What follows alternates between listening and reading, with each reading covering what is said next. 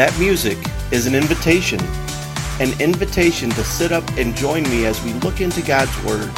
This isn't your parents' Bible study or some pre-printed material from your denomination. Each episode we tear into God's letter to humanity to see what would God have us know about Himself, about the world around us, and about ourselves.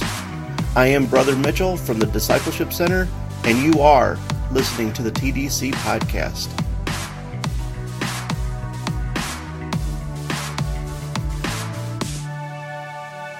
Now that we're done with the introduction to Romans, we're going to move on to when God gives up.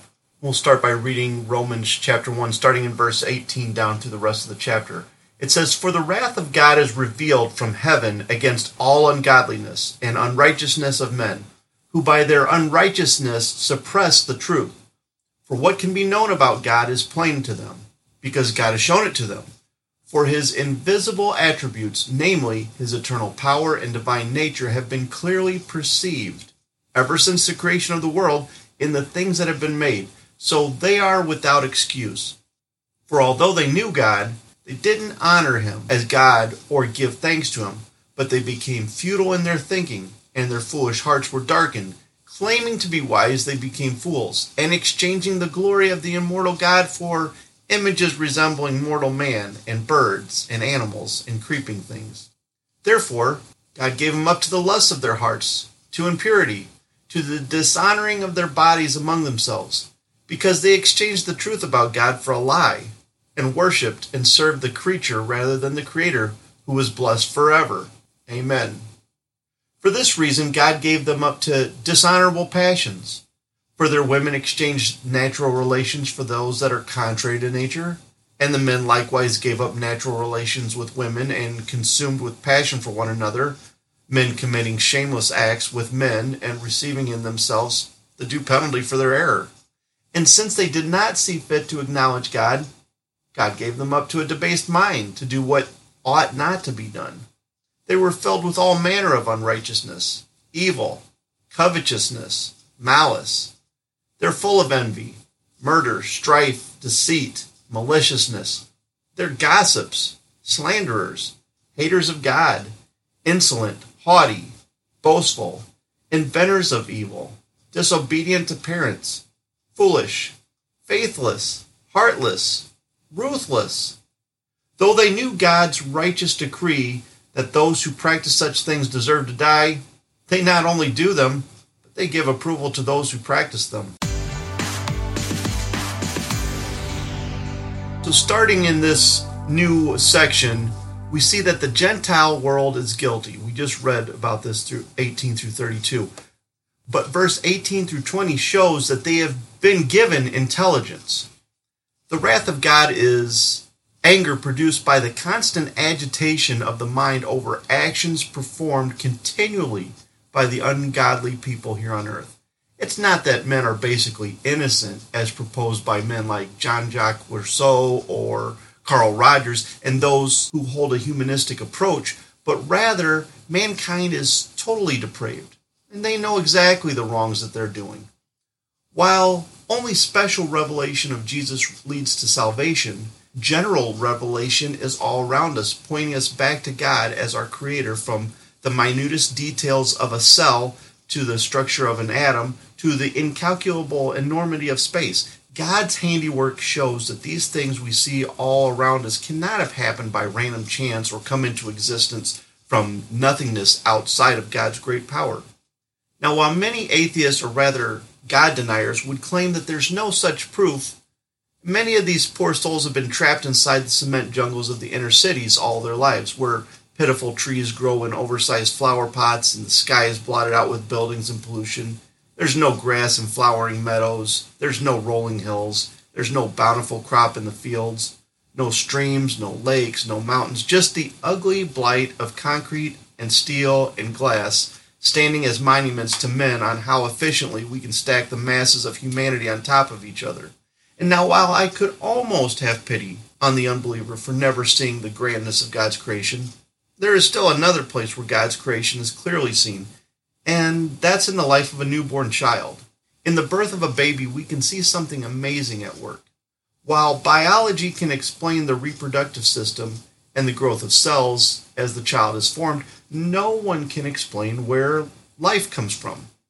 Even in this amazing display of God's handiwork, men look to deny or destroy the simplest of God's testaments to himself.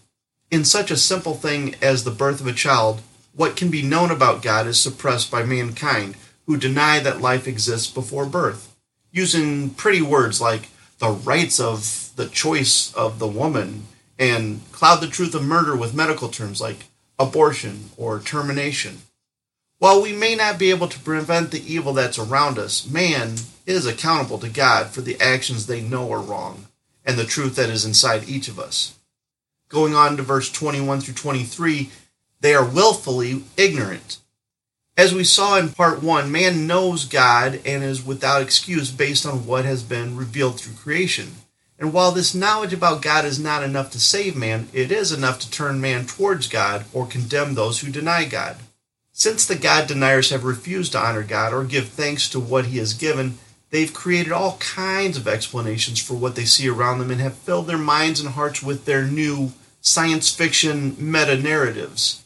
We see it all around us, but especially on the state-funded college campuses. Young adults who have accepted the theory of evolution for a fact without examining any evidence around them are definitely exchanging the glory of the immortal God for images resembling mortal man and birds and animals and creeping things. And now, while this may seem over the top, consider the following. Each year, 10% of college-age women become pregnant, according to the Guttmacher Institute, a research organization founded by Planned Parenthood. Women 18 to 24 account for 44.4% of all abortions, and 74% of women who have abortions say that having a baby would interfere with work, school, or other responsibilities. Is the new final solution to kill all those that make our life inconvenient? Kind of sounds like another final solution that was enacted in 1941 with the murder of at least 6 million inconvenient Jews. But notice also, these women weren't confused. They didn't go to Planned Parenthood because they thought they had a tumor or some disease. They knew that if they continued on the path that they were on, a baby was going to be born, so they killed it.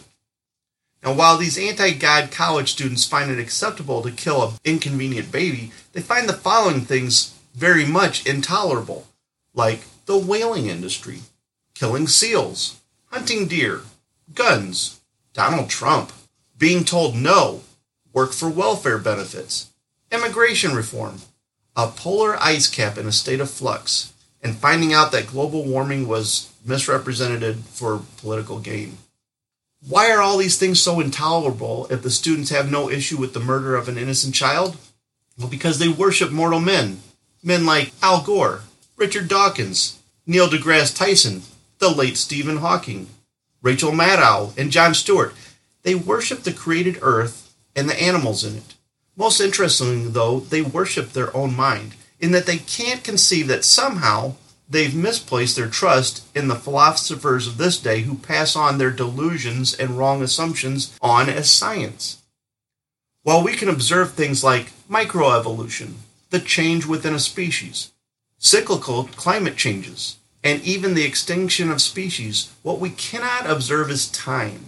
There's no way to put time in a test tube and observe it. If we project what we know is happening right now upon the past, and add in some wrong assumptions like billions of years and rates of change being the same as they are today, well, then we can extrude a fictional past instead of looking at the only reliable record of our past, which is found in the Bible. To make matters worse, when there are cracks in the philosophies of man and their meta-narratives break down, they try to prop up their theories with magical terms like quantum mechanics and string theory, neither of which are helpful in explaining time or history. While there is enough evidence pointing towards God, the rebellious heart of man refuses to acknowledge him and will continue to conjure up anything else to satisfy his intellectual pursuits, and he will ridicule any of those who disagree with their false premises. Verses 24 through 32, we see that they indulge their wickedness and they have an impenitent heart or an unrepentant heart.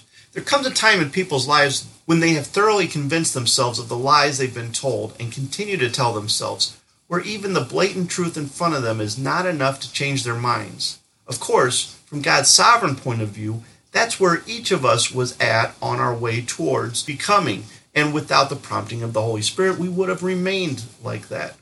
God's wrath at this point in time is not by sending lightning down to strike dead every unbeliever, but rather he lets people destroy themselves by letting their own sinful desires take over every aspect of their life. I find it interesting that the first way God gives people up is in their unbridled sexual impurity. While homosexuality and lesbianism are two sexual sins mentioned here, this can be extended to all immorality, such as adultery, transgenderism, pedophilia, bestiality, and the whole gender identity confusion that is so popular today. For any who claim to be a Christian and approve of these sins, you have deceived yourself. You're not a follower of Jesus, and you're still an enemy of God. While we should still love the people who practice these sins, we must continue to present to them the gospel, because by their continual lifestyle they show they're not yet children of God. The second thought in this section is that unbelievers have been given a debased mind to continue to sin and justify their sins. There's a long list here of sins that we could find grievous to sins that we don't think much about at all. Finally, the statement is that the people that know that they deserve death because of their actions, and they not only do them, but they give approval to those who practice them as well. The approval of those around you should never be a justification for something that is clearly a sin, even if those giving you the approval happen to be in the same church building as you are. Satan loves to have you justify sin, whether it's through an anti-biblical preacher, unsaved churchgoers, your psychologist, your lawyer, your co-workers, or even just your own imagination. When people say that God has given them peace to, and you can insert whatever your favorite sin is here, I say that they have never heard God's voice by reading the Bible and have never experienced God's peace, only the heat of a seared conscience that assuages guilt, but leaves them just as condemned as the day they were born. The Discipleship Center and its subsidiaries, TDC Aquaponics and TDC Farm, are a registered 501c3 charity serving in the not-so-beautiful city of Kankakee and its surroundings. Have you or a loved one been struggling with substance abuse, chronic unemployment, need some work experience after a recent incarceration, or just failed to move on to a more productive phase of life? There is hope just around the corner with the Discipleship Center, where every life matters and we strive to fulfill the Great Commission, one life at a time. Check us out on the web at www.discipleshipctr.org today.